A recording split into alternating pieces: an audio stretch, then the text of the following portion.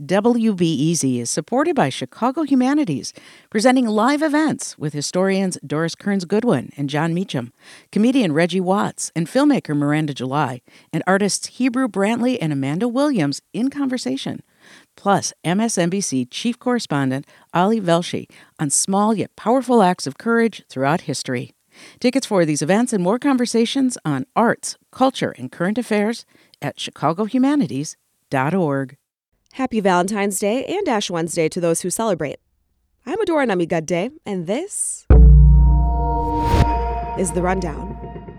Some Chicago anti-violence activists are worried about a city decision to disconnect a gunshot detection system. Studies by the city inspector general and Cook County State's attorney have found that ShotSpotter rarely produces documented evidence of a gun crime. But some community violence intervention groups say ShotSpotter helps identify where conflicts are heating up.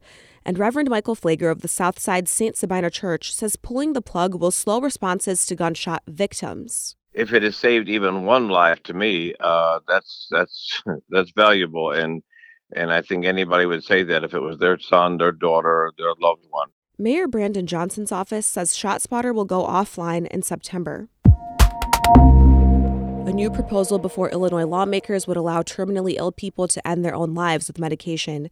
It would let adults with 6 months to live or less get a prescription for lethal medication that they could take without help from a medical professional. Kadeen Bennett is with the ACLU of Illinois. She argues doctors would not be forced to prescribe it, but terminally ill people should have the option. I understand that people are opposed to it, but this is a end-of-life option that nobody is forced to engage in if they don't want to. Either they don't have to take it if they don't want to. They don't have to provide this care if they don't want to. Patients would need to request the medicine 3 separate times, once in writing and twice orally, over the course of 5 days.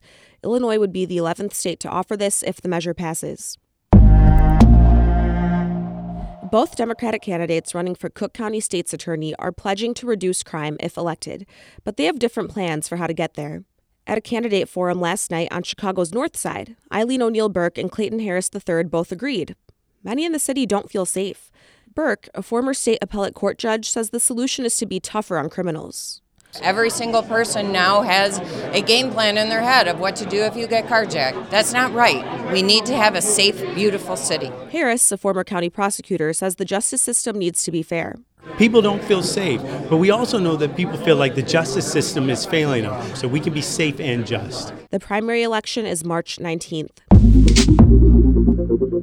A festival for people searching for friends or lovers opens at the performance and community space, the Salt Shed, tonight.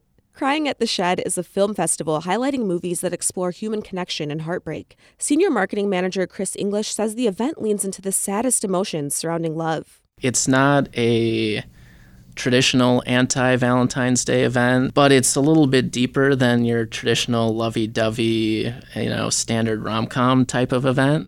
You can buy tickets to the festival or see a list of featured films at saltshedchicago.com.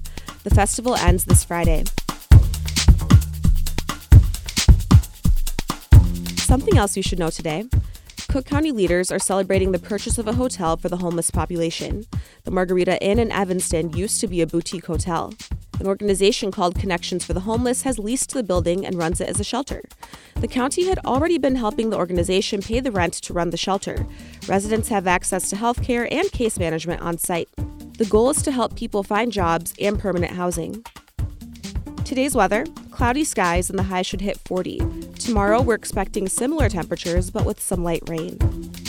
If you enjoy The Rundown, then please rate and review us wherever you listen. It helps other people find the show. I'm Adora Namigadde. Thanks for listening.